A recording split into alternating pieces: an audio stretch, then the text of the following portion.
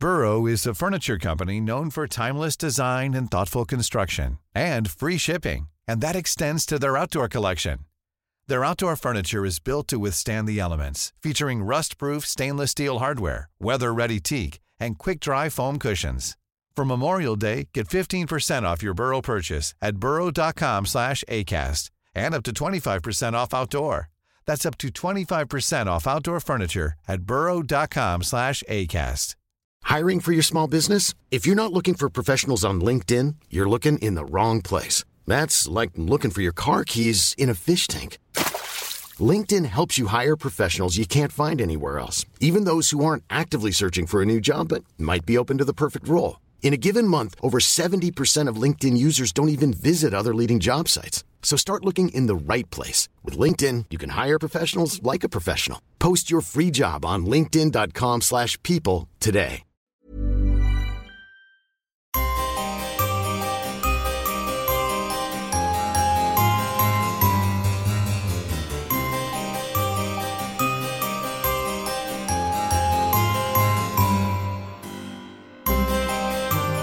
Welcome to the Poisoner's Cabinet. I'm Sinead. And I'm Nick. And this is your weekly podcast exploring the lives of the great poisoners, macabre murders, and captivating crimes from across the centuries, and creating curious cocktails inspired by the tales that we tell. And it's episode 181. Yes, it is. Yes, it is. Hurrah. Hurrah. How are you, Nick? I'm alright. I'm surviving. Thank surviving. you, everyone, for everyone's lovely messages. Oh. It's very, very kind. Picked up a bug that's been going around the office, and so... You're not too bad, but yeah, it's been a rough couple of days It's for you. been a bit poo, but on the mend.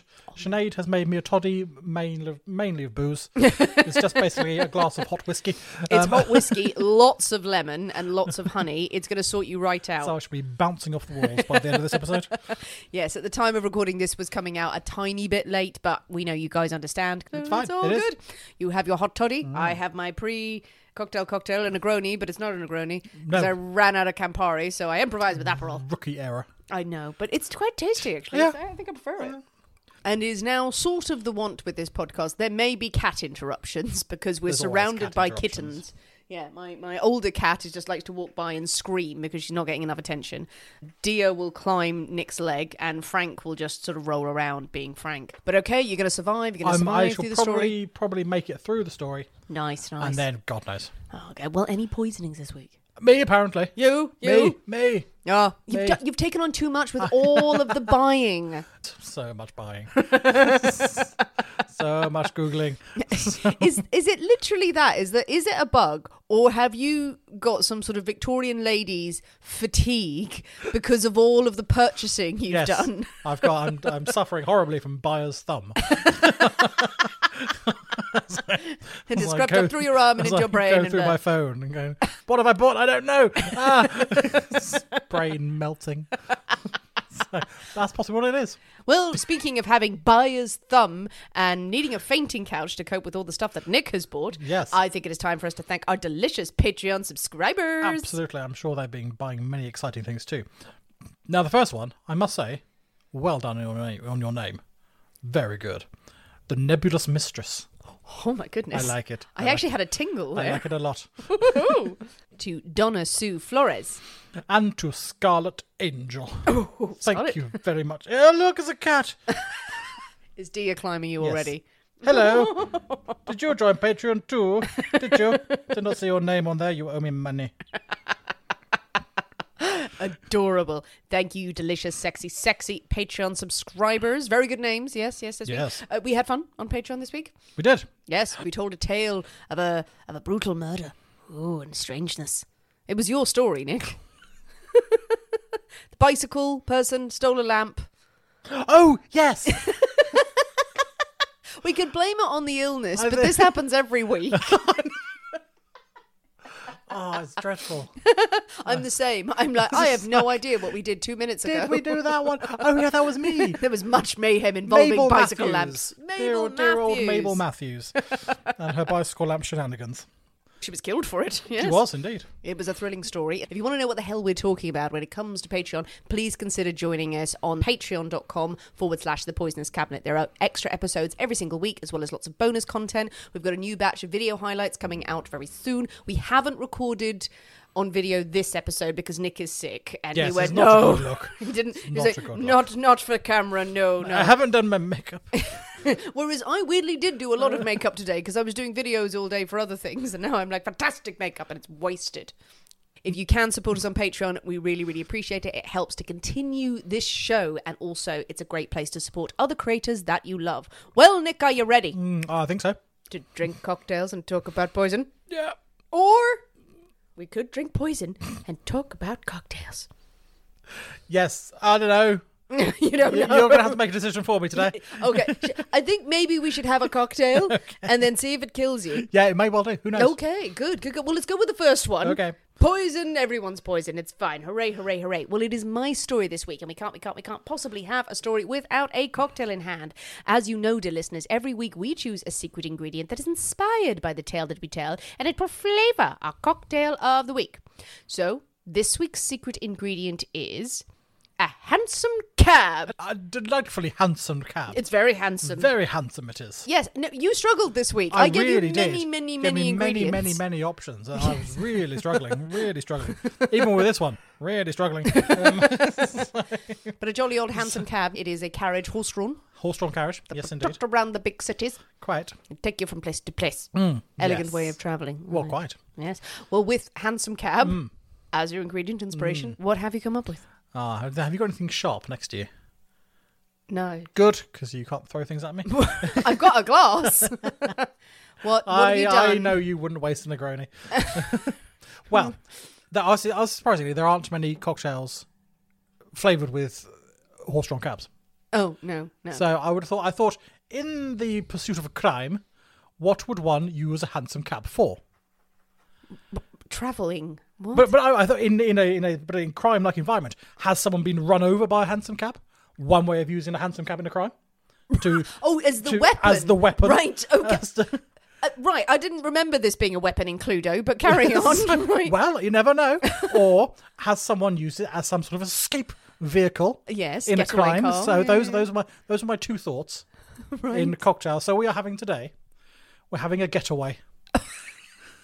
That is crowbarred in with many oils. Yes. That's what that is. Yes, it is. I'm not going to yell at you this week because you've clearly had a hell of a time. And I sent Nick so many options and he went, no, none of them will work. Next week he'll be like, oh yeah, they all worked. It's not really a getaway vehicle in this story. Well, I don't know what the story is. Okay. I had to use my imagination. All right, but a lot of criminals would jump in a cab and Yes. people would go, follow that cab. Yeah, Oh. absolutely. Oh, To Scotland Yard, cabby. No, not the criminal Or won't away say from that. away from Scotland Yard, cabby. If they got in, just went away from Scotland Yard. Right, okay. I'm really worried about you as a To passenger. the secret crim hideout, cabby.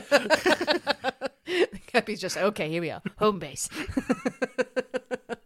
Right, wonderful. So Yeah. the getaway. So I have having the high getaway. hopes for this, seeing as it's bollocks. Rude. I think it is high time for us to hail a cab and hightail it to the Poisonous Cabinet Kitchen to shake up a storm. So we'll see you in a minute. We'll see in a bit.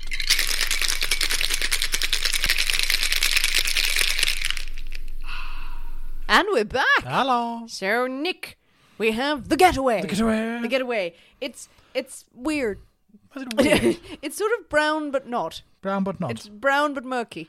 Murky brown. The best of all colours, murky brown. I'm just saying what I see. that what It's you a see? murky consistency, but you've garnished it with a lump of lime, A lump of lime, a indeed. twist of lime, A twist. a twist of lime rind of Yes. skin. Peel. Peel. Yeah, that's the word. I'm Lime skin. You've skinned an innocent lime. And I crushed its flesh. Well, that is our want. Lovely. Well, what colour would you call that? Amber. But it's it's an ambery brownie. Okay. It's got a reddy hue. Okay, well, the brown drinks-ish sort of usually serve us well, and I'm going to guess there's lime in it. Well, let's dive in then. Okay, Indeed. hopefully it will make you all better. Yes. that's Merry the plan. Christmas. Merry Christmas. Woo, okay. Limey. Ooh. Ooh, okay, I like that. Very limey. Very limey. But what else is going on? Other things. There is more than lime. I chose the brownest of limes. That's what I was going to say. I was like, I don't want this just to be lime juice. Yeah, I like that because it's nice and sharp on the first taste, but I'm not getting a lot of alcohol. But maybe I'm wrong. Like it, sharp, tangy. Honestly, I couldn't tell you what else is in that, though. It's bitter. Yes, there's got a bittery twang. It's got a bitteriness, a bittery twang. Oh, what's the bitterness? It's not Campari, because I don't have any. It's not Campari, because you don't have any of that. I don't know. I really don't know what's in this. Red vermouth. No. Well, there's nothing else in it apart from bad limes. That's all you've served me. Mouldy limes. You are just trying to cure your illness with a lot of vitamin C. Yes. I honestly don't know what else is in this. Some lemons. Oh, there's lemon in it too. There's lemon and lime. Oh, right, so it's just lemon and lime. Just lemon and lime. Is this Sprite? And other things. And other things. How many other things? 3 other things. 3 other things. Oh, fuck. What? Gin? Nope. A base spirit. There is one of those. A rum? A rum. Rum. Okay, yay. Dark black rum. A dark black rum? A black rum. Oh, really? Well, heavy on the molasses. But yeah, not a spice rum or anything like that. So you got some sugar in there as well. So you got a bit of sugar syrup. where? Well, I think without it, the bitterness would come through a lot more. Would it? But there's a bittery twang at the end there. Is it like a gentian, like the Suze or something like that? It's not it's not that, but you're not a million miles off. Like a vermouth or something? No, it's not a vermouth, but like Benedictine. No. Baileys. Yes. Yes. Got it. That's not a rooty variety. That famously bitter drink, Bailey. This is pointless. Tell me. Chinard. Oh, the artichoke stuff. Bit of good old artichoke. Never would have guessed that. Yeah. Not in a million years. No. That's where you get the bittery aftertaste. Chinar, Sinar, the thing. The artichoke. The artichoke. Ooh, okay. Compressed artichokes. Yeah, bitterness. Okay. Oh, no idea. But the third thing. What is it? Sugar. Some sugar. Oh, just sugar. Just a bit of sugar. Oh, that's it. Yeah. Oh, okay. Oh, we built that up way too much. Right, you built that up way too much. I built that up way too much. I can't count, I think, as we've established. Rum, Gina, lemon, lime, sugar. So, like a twist on a daiquiri? So, yes, it's an artichoke daiquiri. Like a grog. Grog with an added twist. Yes. Grog, daiquiri. But yeah, with the bitterness from the Amaro at the end. Well, what do you think of it? I like it. I don't mind it at all. I think it is one of those dangerous ones because it is quite citrusy. It is very, very drinkable. The bitterness at the end is nice, but it's not off-putting in its bitterness. It's very much an aftertaste. When you first sip it, you're like, oh, okay, nice, fresh. And then the aftertaste comes like 10 seconds later. Something in there, and it's like, oh, that's nice. So, yes, I think it's one that could be dangerously drinkable. Well, the rum and the citrus combinations always go down well. Okay, the getaway. You got away with it, Nick. I'm glad.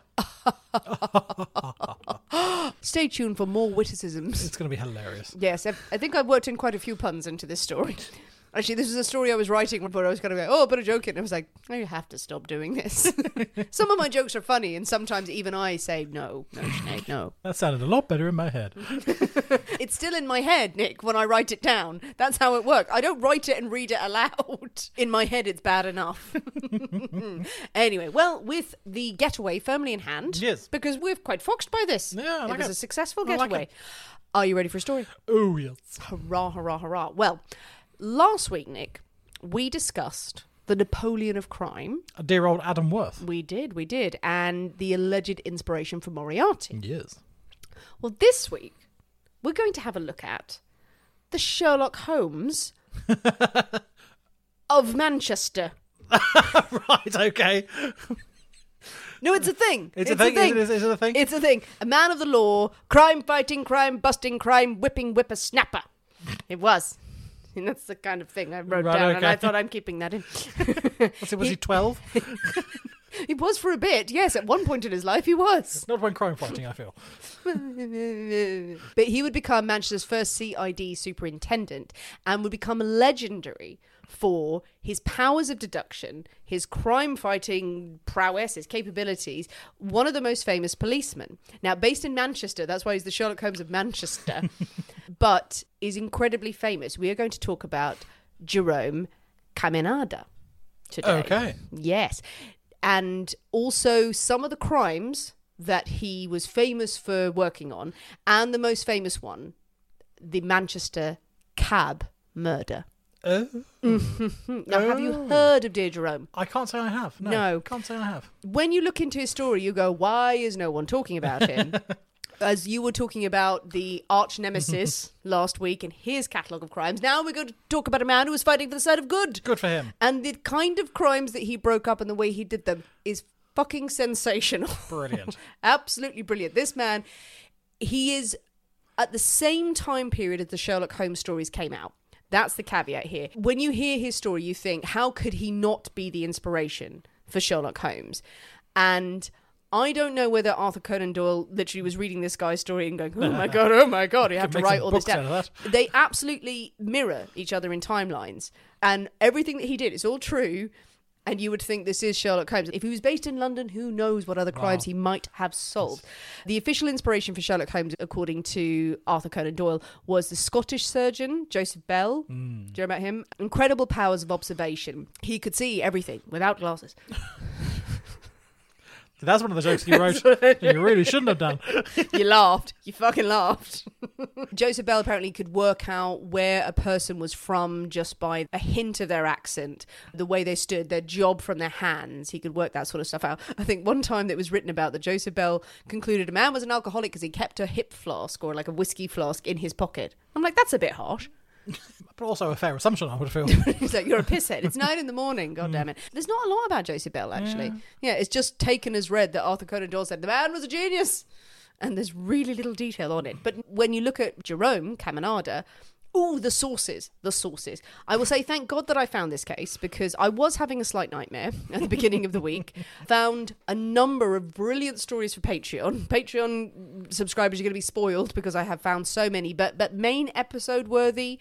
They have to be a little bit different. But then I found this. Fate hands you a break, and this was in the form of 2 books, actually. One that we picked up in the lovely Oxford, The A to Z of Victorian Crime. Also, the brilliant book, The Real Sherlock Holmes by Angela Buckley. Wrote a fantastic book of all of his case histories.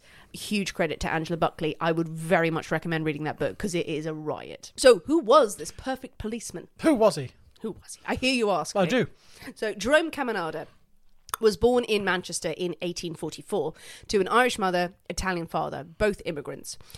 He was raised in Deansgate, now a rather nice shopping area in Manchester. It's still there, nice, in the northern city.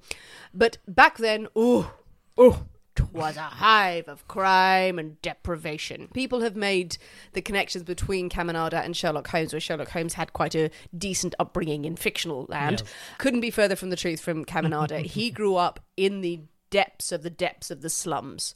Absolutely horrible area at the time. Pubs on every corner, brothels in every pub, people crammed into shabby housing. You've got the mills that are opening up in this area as well. So you've got numerous families, 4 or 5 families living in one house, and all of them having a lot of babies. It was quite horrible. Criminals skipping through the streets. Yep, absolutely. No one's going to stop them. No one's going to do anything.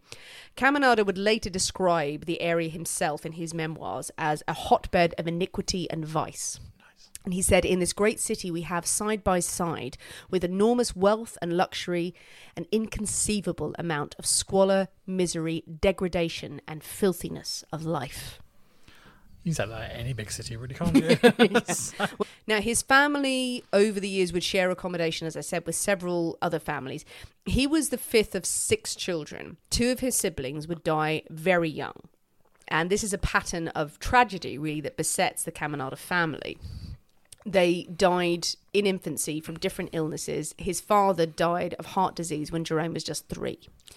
His mother and remaining siblings moved into more pitiful accommodation, surrounded really by filth and misery. It's pretty grim. A lot of people have over-embellished just how miserable the time was, and they wrote at length about, the slums, absolutely, everyone there was mental. In so many words, and just was like, okay, it was bad. It wasn't that bloody bad, but it wasn't very pleasant. His mother really did seem to work very hard to provide a good upbringing for the children. She made a good enough life that she was able at some point to rent out the lodgings they had to other lodgers and have an income. After the father died, mother would go on to have 2 other children. No father's name on the birth certificate. Tragically, both babies died in infancy. On one death certificate, it was said to be congenital syphilis. And there is some thought that this may have run in the family on the mother's side. And also you have heart disease on the father's side. Not a good combo. No. One of Jerome's sisters, when she was 15, died. And it's thought to have been from the same congenital illnesses. On her death certificate, it read she died of idiocy, tuberculosis, and diarrhea. Right, all at the same time. That's not a good Sunday. It's very tragic. It's very tragic, but that is a bad day. It is definitely a bad day. It was. And a very confused doctor. Very much so. But people have looked back and gone, no, there was clearly an issue there. But they were, no, all of that in one go. So despite this very bleak upbringing, where we'd have a lot of the characters who figure in our stories would now have slipped into a life of crime, trying to get away from the sadness of their home life, Jerome absolutely rejected temptation. Was not going to become a cheeky urchin in the slums of Manchester. His family was strict Catholics, and he carried his faith with him for all of his life. He later recalled writing in a school book as a child, "Evil companions corrupt morals." He didn't speak much of his childhood later on. Not a very nice time, obviously. A lot of tragedy in there. Yeah. But he would speak of it only just to say it really, sort of solidified his firm character. He went to school, then into the Lancashire militia. And then he found a trade for a brief period as a brass fitter, worked in various factories. His father was a tradesman. He sort of slogged it out for several years. And at that sort of time, you've got to be a pretty strong, healthy individual to survive in the factories. Gotcha. Until 1868, when he decided on a new career. He was going to become a policeman. Nice. Join the police force. Joined aged 23, only too willing to get straight out into the streets. As I said, he was strong. He'd worked in the militia, which is sort of like the territorial army equivalent, and in the factories. So compelling figure. He's about 5'8", so he wasn't particularly tall, but he was strong. Well, he's relatively tall for the time, I think. I mean, that's a good point. I think, now relatively shortish, but I think for the time, probably... Hefty-ish. Yeah. Also, Italian good looks, but he has a strong Lancashire accent. Good combo. Also, not only a man of considerable physical strength, had to have a lot of mental strength. Because if you think about, he's going to be a policeman, and he's going straight out on the streets where he grew up. It's going to be a lot of people he knew. Oh, yeah.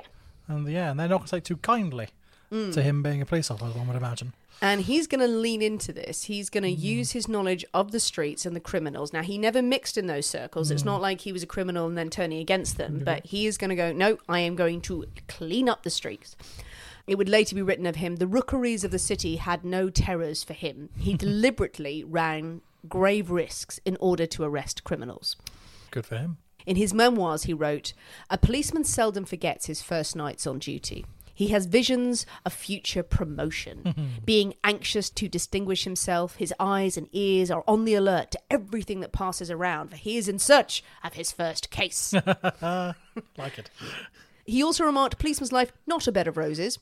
Oh, well, I can imagine not. And let's picture it, him straight out there, and this is the time we actually have the Bobby's helmets as well. Yeah. And he's there, crack down on crime. People are going to respect him. God, no, no. He is walking 14 hours a day on his beat, and he is going to run in with the sharps, the cheats, the swells, the tarts. And they're not too happy to see him. And if he thinks they're going to sort of tip their hat and go, "Hello, sir." No, God, no. No. Angela Buckley, again, in her book, paints a beautiful picture of the slums at this time period. Fake sailors selling smuggled goods that weren't smuggled at all. Oh, I've mined these from the shipwrecks from around the world. And it was just some tat I found. Spices from the Orient. No, you ground up some trees, didn't you? And that's bark. That's come from your garden, hasn't it? It's all manner of cons on the street. People faking seizures to get a penny for a pint. Women saying they're in distress, luring gentlemen down streets. Help me, then robbing them and kicking them and getting their mates to just, to jump in there as well. Pickpockets weaving through crowds. Women using hired children to pose with them while begging. And Caminada, as he was on his beat, was routinely ridiculed, insulted, and punched in the face by people. This actually happened. Nice. In his first week, a pub landlord named Quinn didn't like the fact that he was paying taxes to fund the police and sort of came out of his business, punched him in the face, ran down the street. And Caminada sort of walks down the street and goes, "Okay, that just happened." Quinn's waiting around the corner, jumps out, punches him again, going, "Ha ha ha." And then when Caminada fights back, the guy bites his hand. He doesn't have any teeth, But Caminada would say he gummed him pretty badly. Bruised for a week. No one likes a gumming. No one likes a gumming. But then Quinn would later go, it was all in good jest. It was all just a joke. Fun. Yeah, so couldn't really prosecute him. It was like, oh, well, this is a good first week. But he continued to pay his dues, and soon his talents were apparent. He used his knowledge of the area that he grew up in to work out where criminals were going, potential suspects in things like robbery cases and con jobs, and he set up clever sting operations, very much in their early days, to catch out criminals in the act. But by 1872, he had been promoted to sergeant, and he had been called up to work in the detective department. So just 3 years on the job, Pretty he good was guy. in there. Yeah. He was able, it was said, to spot a criminal from their body language. The way they moved, the way they carried their bags with swag written across them. No, not really. He had a quick mind, brilliantly making connections between the people he had seen, his knowledge of the area, suspects that he'd come into contact with before, and he was able to piece together seemingly irrelevant bits of information to fill out a picture of a crime, while other police officers were standing around going, what's all this then, and scratching their heads. He regularly visited local prisons to look at all of the convicts in the face, would sort of stand there staring at them so he could commit them to memory. I will remember your face. I will remember you, you Scary Joe, and you, One-Eyed Limpy. I don't think I'll have a problem remembering you. And you're a guard. Why am I looking at you? That he did. This is very kind of Sherlock Holmes, so there's like committing it all to memory. So if he ever heard of a crime where a suspect had a particular physical feature, he would remember it and say, it's this person. Scar over his eye. Oh, that was Scary Bob. I met him at the... There are some very good names coming up in this as well. As good as Scary Bob. Also, really lovely bit of detail, very reminiscent of all of the gangster films you may have seen later in the years. The church where he was baptised, St. Mary's, he would use that as a spot to speak to his informants. Oh, nice. He would sit in the back pew with his head bowed as if in prayer, whispering away, and someone else would come and sit, whisper away by going, by the way, have you seen anything? Yeah. I've seen it. Who would suspect in a church? Many of the cases he was involved with were linked to fraud and con men. As I said, this was rife in the slums at the time. And he was known to don disguises. Nice. Whatever was necessary, or set up elaborate ruses to catch the perpetrators. Other police officers and others since as well were just like, we'll just do this by the book. He was like, no, get me a dress, get me a wig, get me a pair of fake melons, I'll do this. No, he would just disguise himself as criminals, and he would use ruses. I'm going to pretend to be one of their contacts, knock on the door of the little dens, the gambling dens, or wherever stolen goods were exchanging hands. And people believed it. No one was thinking that this might be a sting, because that didn't happen at the time.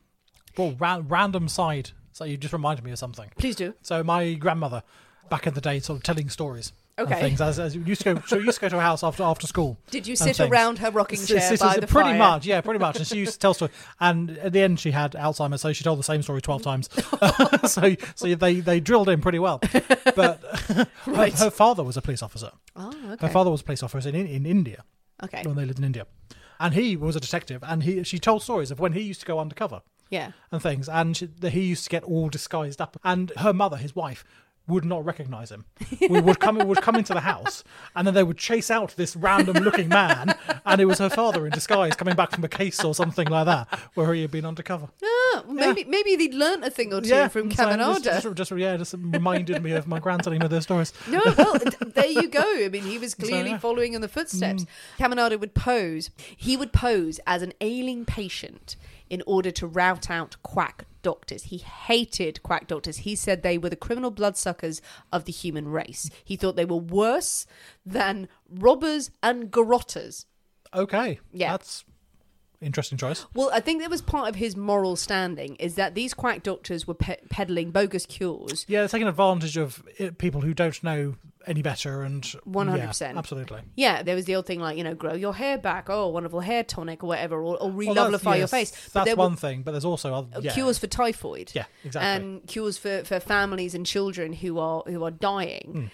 He would turn up as an ill patient, do the full shtick, so get the tonics, prove that it was all bollocks, it was just water and bran and lentils and things, and then expose them and go back and arrest them for Good for fraud. him. Yeah, I'm liking this man. He also exposed fake emigration schemes. So again, more poor people who were hoping for a better life abroad, wherever it was. These people would advertise in newspapers and say, yes, you will be able to go to these beautiful foreign climates where the weather is good, and you will get money and you will have food. Just give us your life savings and we'll guarantee it.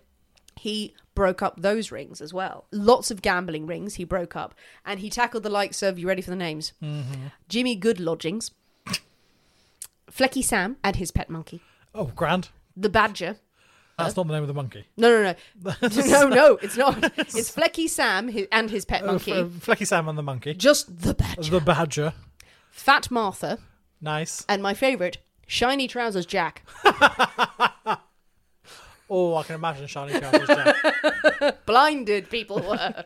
You could see him a mile off coming down the street. There's just no explanation for it. Well, I'm sure he had very shiny trousers. It seems fairly obvious to me, to be honest. I feel like Shiny Trousers may figure into another case later on that he was dealing with. But yeah, he was the only one wearing like fantastic gold lame pants walking down. He was a mirror ball. He was a grim, but he was stylish. He was stylish, absolutely. He would also pose as a labourer or workman at the races. Big area for crime, to catch the pickpockets operating there. So they would just be wandering through the crowds, pulling out wallets and purses and watches. On one occasion, he was in disguise, and his disguise was so good. Yes. He apprehended a gang who had been caught stealing from people, and they had stolen a pocket watch from the chief constable of the police force himself. And they'd caught the gang, brought them back to the station, whole big bit, sort of run around with them and involving the trains and sort of catching them. And they were in the station. And then the chief constable walked in to report the crime. He'd worked out while all this was going on that his watch was missing. His watch was missing. Caminada, ever the showman, came up and said, "Sir, I have your pocket watch." Your watch. And the constable was like, "Who the fuck are you?" Because he was still in disguise. And there was just a back and forth. He was like, "No, I have your watch." I'm going, "Arrest this man, arrest this man." "No, Brilliant. it's me. I don't know what you mean." Until he was like, no, let me take off my disguise. Hello.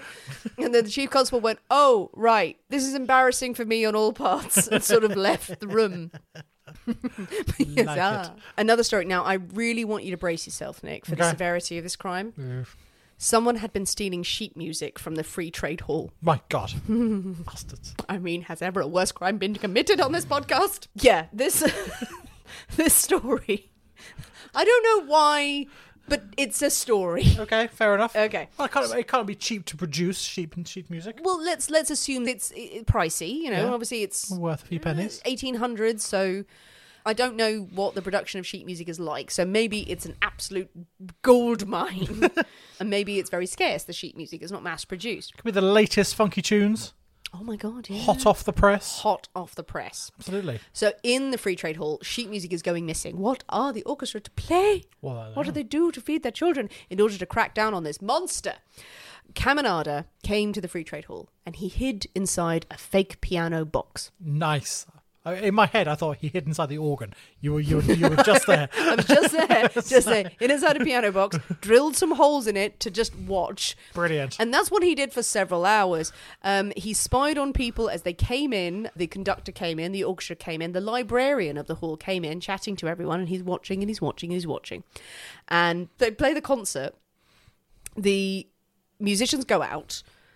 And they are leaning their instruments on the piano box as they go. But Caminada spies, after everyone has left the building, the librarian stays behind. Ooh. Rifles through the sheet music and starts pocketing it. Always librarian. Librarian leaves. Caminada has his man. Tries to get out. Ah! Shit. There's a piano on top of my box. There's a piano on top of my piano box. No, all the fiddles have been piled up. And I suppose he must be thinking, look, I can't just sort of knock this over because these are all really expensive violins. The only person who is left in the building is the gas man who's extinguishing the gas stage lights. And he's walking around. And Caminada calls out and goes, "Shift these fiddles." The gas man shits himself. I'm not surprised. There's a fucking fiddle-obsessed ghost around here. He is convinced it's a ghost. Looks around and apparently, according to Caminada, just kept putting out the things shaking like a leaf. And he keeps going, shift these fiddles. No, I'm not hearing it. It's fine. I can't hear it. It's okay. It's okay. La, It's la, la, la. Rubbing rabbit's feet. Not again. Not again. Not fiddly ghost. Until Caminada eventually shouts out, I'm no ghost, but flesh and blood like yourself. And I'm in the bloody box. I'm in the box. The gas man comes, removes the fiddles from the box, and Caminada comes out and continues to try and explain to the gas man. The gas man still thinks he's a ghost. And apparently the gas man never spoke of this incident again. Well, why would you? Just traumatized. And Caminada was like, no, I'm real. He's like, just walks off the stage. Never to be heard of again. Never seen again. Just white as a sheet, shaking in a and corner. He's still walking to this day. So there you go. He's like, like it. Oh, poor gas man. Poor gas man. Now, the main crime that I'm going to come to is going to feel sad in comparison to this, but I still have one that's not even his main crime. Oh, God, okay. Particularly fine incident. Now, this was in 1885. I did find one report that said it was in 1880. Let's not split hairs. It's around this time. Caminada was informed of an event of immoral character taking place at the Temperance Hall of all places. Oh my God, that's not what you want in moral events. 120 people were due to attend this ball under the name of the Association of Pawnbrokers' Assistants. Right. An entirely different type of porn. Very, very immoral. It's not, I mean, I don't know where your mind's going to. Where's your mind going to? Well, it's very debauched now. But okay. Okay. Yeah, I do like that it's the pawnbrokers' assistants because they need a party too. Absolutely. Caminada, his plainclothes police officers gathered around the venue, watching, clock it, see who turns up. And they see carriages arrive, mostly men. They're all carrying travel bags, boxes, bags. They're going to go inside. Some seem to be dressed rather finely. There's some men wearing military outfits. It's slightly old-fashioned kind of sort of almost historical military outfits. Okay. Then they see some ladies arriving. Ladies are wearing quite low-cut, revealing things, ball gowns. Yeah, nice accessories. But wait a minute. Oh no, those are boys too. 47 men he saw arrive, 22 of which were dressed as ladies. Oh, what a very jolly time they're having. He is observing a cross-dressing ball. Nice. Like it. Oh, live your best life, guys. Live your best have life. a grand old time. The windows of the hall had all been covered up. Because at the time, of course, anything approaching this is deemed as a crime. It's entirely immoral. Immoral. So an instance of homosexuality would be absolutely, it's a criminal offence. However, this is a cross-dressing ball. They're all dressing up. Are they doing anything bad? The best part of this, the music is provided by a blind harmonium player. Nice. Well, he can bear no witness. He doesn't know what's going on. I think that's good for him. He either knew exactly what was going on and was like, I'm blind and I'm happy, or was just turning up. What am I playing? Is it a church service? Yes. Sure. Why not? Yes. Why not? Everyone seems to be having a lovely time. Yeah, just play, bitch. It's a grand ball for very refined ladies. Play lovely tunes. Dance for me. As would later be reported in the press, the company performed grotesque dances as familiar in low-class music halls. My God, not low-class music halls. Low-class music halls. So Caminada waits quite a while. Just watching and going, I like how they've done their hair. Yes. I like their eyeliner. It's very nice. That dress. I like that. At 1 a.m, the ball is raided. Caminada, again, not just going to smash the doors in and kind of like give people a chance to escape. He gets the password. He gets the password. I think it's sister to get in. He gets the password. He gains entry, and all the officers run in. Yeah. They run in. They storm it. Big fights breaking out. So everyone's fighting each other. There's some men fighting, trying to get their dresses off. Yeah. Literally trying to get their dresses off. Some officers confused. Are they punching boys or girls? What's happening? Some girls beating the shit out of them, and they're like, "Which one are you? I don't know." There was one report of one man who ran up to the roof, tried to get across the roof, fell through a skylight and fell right back into the fray of the fighting, and then jumped out a window. Those who were caught were charged with misdemeanors. It was called one of the foulest and most disgraceful orgies that ever approached town. Now, what they were doing in there, maybe they were probably having a lovely dance. Just having a nice dance. Having a lovely dance. Interestingly enough, the magistrate made sure to point out that all the men had come from Sheffield and not Manchester. They're not from round here. They're not from round here. But they were all charged with misdemeanors. Actually, there were apparently, I tried to look into this a little bit further, but there weren't really convictions for homosexuality because of that scale. It would be deemed as scandal on the whole of Manchester. Oh, yes, absolutely. So misdemeanors. And there was even a report that some of the men had been paid to never mention this again. Like, we will let you off. Yeah. You don't ever speak of this again. Yes, this never happened. This never happened. By 1888, Caminada had been promoted to inspector. He had sent apparently 1,255 criminals to jail. Not Jack the Ripper, though. Bastard. Closed 400 pubs. The number of cases he was involved in was staggering, and the stories are amazing. The Evening Telegraph of Manchester described him as a terror to evildoers, and his commitment to the work, even walking streets at night in plain clothes when he was off duty, put the fear of God into many. But the case he would be known for was the Manchester cab mystery. And I think that's time for a drink. Yes, it is.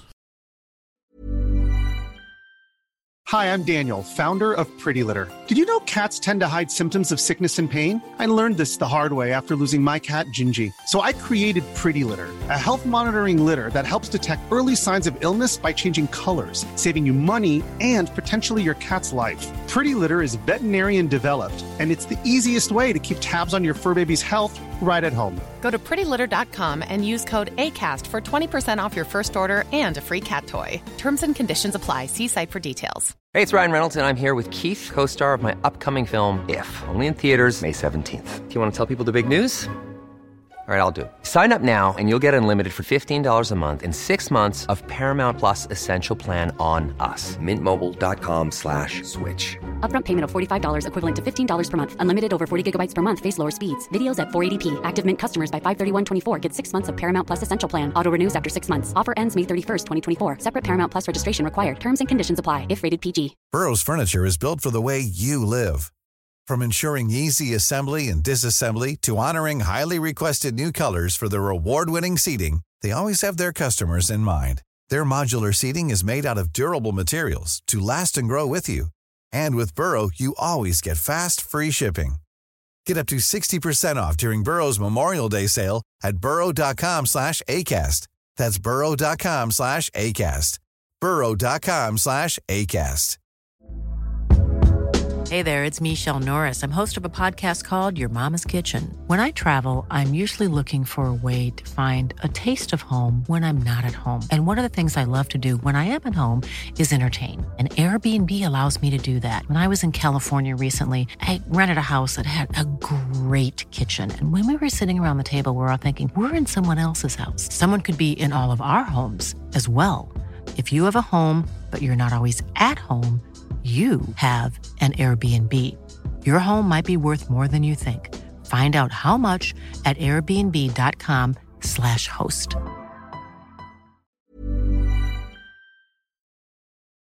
Nick, we have our drinks. We do. Now we must come along to the case that would make Caminada famous. Oh. And after all the cases I've spoken about, it may seem a bit dull. Oh, well, yeah, indeed. I think the frock one, surely that made him quite famous. But it's pretty solid. This would be his biggest case, certainly the most famous, and it would secure his reputation as one of the best detectives in all of England. Around 6:30 p.m. on the 26th of February 1889, businessman John Fletcher was on the steps of Manchester Cathedral waiting to hail a hansom cab. Probably the name of the crime gave it away. It's a cab. Now, John Fletcher was a senior partner at a paper manufacturer. Very wealthy, very well known in the area. He was also a councillor for the Lancashire County Council, so had quite the reputation, quite well known, which is what really makes this crime famous. He had spent a very pleasant afternoon day drinking. Nice. Yes, visiting the various pubs and, consuming gin. He was known to consume quite a lot of gin. Good for him. Had quite the constitution for it as well. And he was in the company of a young man. Okay. A young man. No one really knew who he was, but he was only happy to drink with him, and Fletcher was buying the pints as they went along. The pints of gin? Pretty much. Pretty much, my friend. Sounds terrifying. Yeah. They enjoyed many a beverage. And they hailed the cab. Cab turns up, and they go along the way, and they stop at another pub for a couple of pints. Okay. And they ask the cab to wait. Can you please wait for us? It's just a swift one. Just a bit of a thirst. Yes. They go in, 2 pints of bitter, down, la la la la, then continue on their journey. The cab is making its way across Manchester. It's headed towards Old Trafford. As they're moving through the city, the cab had to wait for a time for a procession from Mexican Joe's Wild West show to pass by the streets. Okay, good old Mexican Joe. The driver has to wait for a bit. There's a little bit. He has to walk his own horse. But in this pause, and just before they get on their way, a passerby shouts out, "Hey, a young man has jumped out of your cab." And he's like, is he fare dodging? He's like, okay, well, there were 2 of them. So the driver gets down. Guy is gone. He opens the back door and he sees John Fletcher in the back of the cab, and he's sort of slumped, semi-conscious. Now, the driver could tell they were drunk when he picked them up. Asked John Fletcher if he was all right, and John Fletcher just sort of slurs that it's fine. It's fine. Carry on. Leave me alone. The driver keeps on his way, but he's worried about John Fletcher. He's worried about his state. And he heads back to the cathedral because the man is so unconscious now, he doesn't really know where he's going. When he arrives there, John Fletcher he cannot rouse him. So he calls for a police officer to help him remove this pissed man from his cab. But when they try to move him, they find he's more than drunk. He's completely unresponsive. Oh, that's not so good. They hightail it as fast as they can to the Royal Infirmary, where John Fletcher is pronounced dead on arrival. Now, there are no injuries to the body. I was going to say, no obvious blood gushing from a wound. Nothing like that. The man has been drinking all day, so the infirmary go, okay, well, has he died from alcohol poisoning? Has he just had a bit too much? A lot to die from alcohol poisoning in a day. Well, it's available in the Victorian era. I mean, depending what he's had, and also he's drinking gin, and is it going to be the best quality of gin? That's very true. He was known, as they examine him, it is determined that the man consumed a lot of gin in his life. He was fine with it, but he'd been happily paying for drinks for another person. Given that he'd been paying for drinks all night, his personal possessions are not there. You would expect some sort of wallet. Yes, a wallet, his watch, all of these things. Okay, something's not adding up. Yeah. This man has now died. No obvious injury. Maybe he's drunk himself to death, but someone has taken his things. In most cases, the authorities would have put this down to an unfortunate accident, a horrible crime that will forever remain unsolved. But not, Nick. Not when... Well, Detective Jerome Caminada is on the beat, goddammit. Oh, brilliant. He will solve it. He is assigned the case. And he digs into Fletcher's life, but really the day of his death. On his last day alive, Fletcher had been drinking, yes, and he was said to be in full control of his faculties. He was a hard drinker, but he was a hard drinker. He was used to doing this, and he could walk around, and he was perfectly capable of holding a conversation, conducting his business. He'd been due to dine at a popular fish restaurant, but he'd cancelled his appointment, and he'd been seen at a market stall before he'd boarded the cab meeting this young man. This young man in a brown suit and a chimney pot hat. Nice. I've never heard of a chimney pot hat before. Do you know of it? No. Yes. What's it like? Is Chimney it basically a chimney? Yeah, it's like Lincoln is quite famous for his chimney pot. It's like a really tall top hat. Well, stovetop hat. Yeah, like a stovetop. Oh, stovepipe hat, right. I believe, well, I think that's the same thing. Oh, well, it might not be. Maybe the man had a chimney on his head and Fletcher was like, I want to party with you. Many years later, a song was written about it. What they're going to look like with a chimney on it. They were singing that, and then they got in the gap. I never understood that song. It was said when the young man and him were seen at the market before they were getting into the cab that Fletcher's clothes had been slightly disarranged. Okay. The businessman, he was just kind of a little bit disheveled. Okay, whatever. Then they flagged down the cab. Fletcher is dead. Now, Caminada traced and spoke to every single witness, every person involved, to piece together the scene. He wanted to piece together a picture of what had happened on that day down to the finest detail, the direction everyone had been travelling and the direction people had been seen. He worked out where the young man had been when he fled the cab and which direction he had run in. And he followed the trail to find that the man had been seen later in another pub, now with an expensive-looking watch and chain. And he was drinking milk and soda water at this pub. It doesn't sound like a good combo. No, it's not a good combo. It's No, not a good combo. I don't want to try that cocktail. Milk and soda water. Sparkly milk. Sparkly milk. Then he headed for another cab and arrived at another pub. Caminada then pondered the man's appearance and his drinking locations. One of the pubs he visited was known to be popular with amateur boxers. And the man seemed to match a description that might have made him similar to the son of a famous prize fighter, John Pig Jack Parton. Now, Parton Sr. was a pub landlord after his boxing career, and he had a sly line in drugging his customers. Jolly. Also his former opponents, so made him so successful. The drug that he used was chloral hydrate, which was a popular drug to treat insomnia that many prominent businessmen like John Fletcher would have used.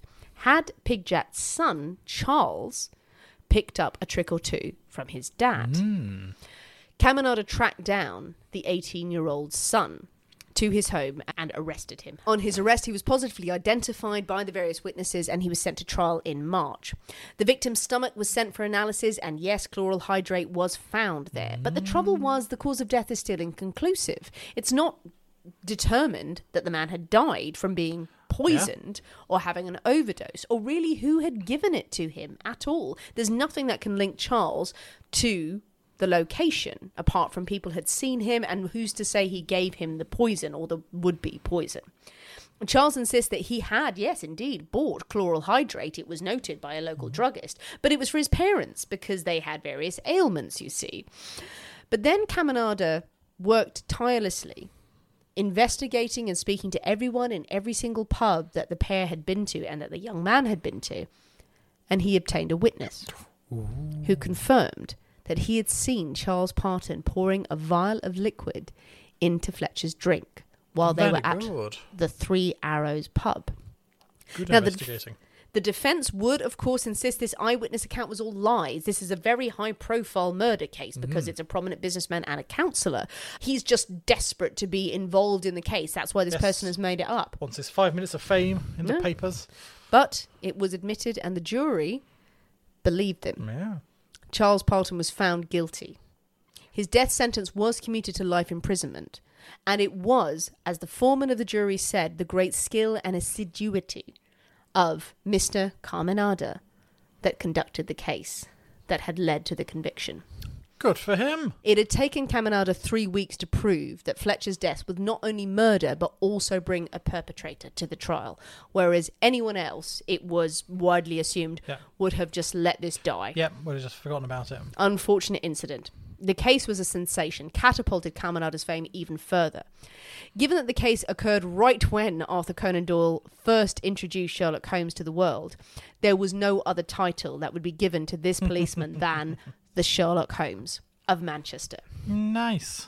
As I said, Caminada was involved in many, many fascinating cases for the rest of his career.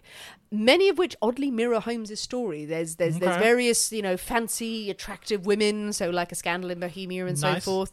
He also had a 20-year rivalry with his own sort of Moriarty, a criminal named Bob Horridge, a notorious criminal, and they ended up having this big showdown in the street, and then he was put to jail. So it's really, really similar to Sherlock Holmes, and these are all recorded.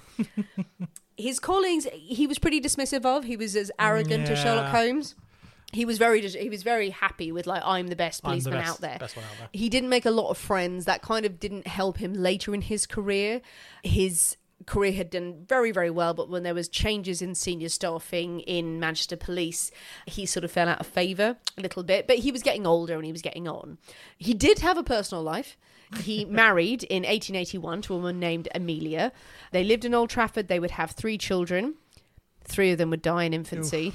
And so he dealt with his fair share of heartache. Again, it was thought to be this congenital issue. They had 2 more children who would survive.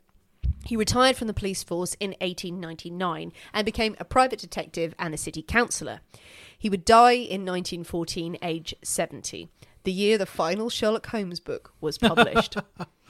He died of a combination of various things according to different sources. Heart disease, flu, injuries sustained from a bus hitting him the previous year. That'll do it. That bus had powerful friends. But on his death, his work was greatly praised by all who knew him. He was called not only the Sherlock Holmes of Manchester, but the Garibaldi of detectives because of his Italian heritage, which is a bit like, okay, fine, let's do that. Crowbar that one in. A man of resource, intelligence, energy, and initiative, it was said. A man who came from the slums to clean up the city with flamboyant flair. And it makes us think, what would have happened if he had been based in London at the same time period? Could he have caught a ripper? And that is the story of the Sherlock Holmes of Manchester, John Caminada. Oh, yes, how have we not heard of this man before? I know. Brilliant tales. Brilliant tales. As I said, all credit to the book, The Real Sherlock Holmes, Angela Buckley's book, because she goes into such detail and she's done such great research into all of the cases, all of that juicy detail of the ludicrous things that he did. But he won. He did it. But he got it. Absolutely. They were all successful. So ludicrousness pays off in the end. Crime fighting man, crime busting dude. Yes. What do you think of his various methods? Oh, brilliant. Yeah, inspired. I like the undercover. Yeah. I like the going disguise, and especially disguised as a box. Excellent. He's also tried to track people down disguised as a wheel. As a ghost. Well, yeah, he just was thinking, okay, fine, I'll pretend to be these people. It's not that hard. Yeah. He actually apparently had to keep using disguises later because so many people went on his beat recognised him and the criminals recognised him. That's probably when you become famous, then absolutely. If your picture's in the papers and everything, not very good for undercover work. Yeah, exactly. So he had to keep up these disguises, try and break up various things. But then he taught others and they used his methods. So there you go. Yeah, very good. Fancy. Well, what do you think, people? What do you think of Jerome Caminada? What do you think of all of his methods to uncover criminal rings and dastardly doings in Manchester? What do you think of the cross-dressing ball? What could he have done to really amp up the camp in that, actually, of him sort of breaking in? Because all he did was have a password and go, oh, I'm here. Could just left him to it. I just left him to it. Well, he left it for a while. Apparently, it was a good 3 hours that he was waiting, watching. Let me just make absolutely really sure. sure. Oh, all right. They've done all the good dances now. All the good tunes. They're into the new stuff. What do you think about his disguises in the orchestra as well? And the greatest crime of all, stealing sheet music.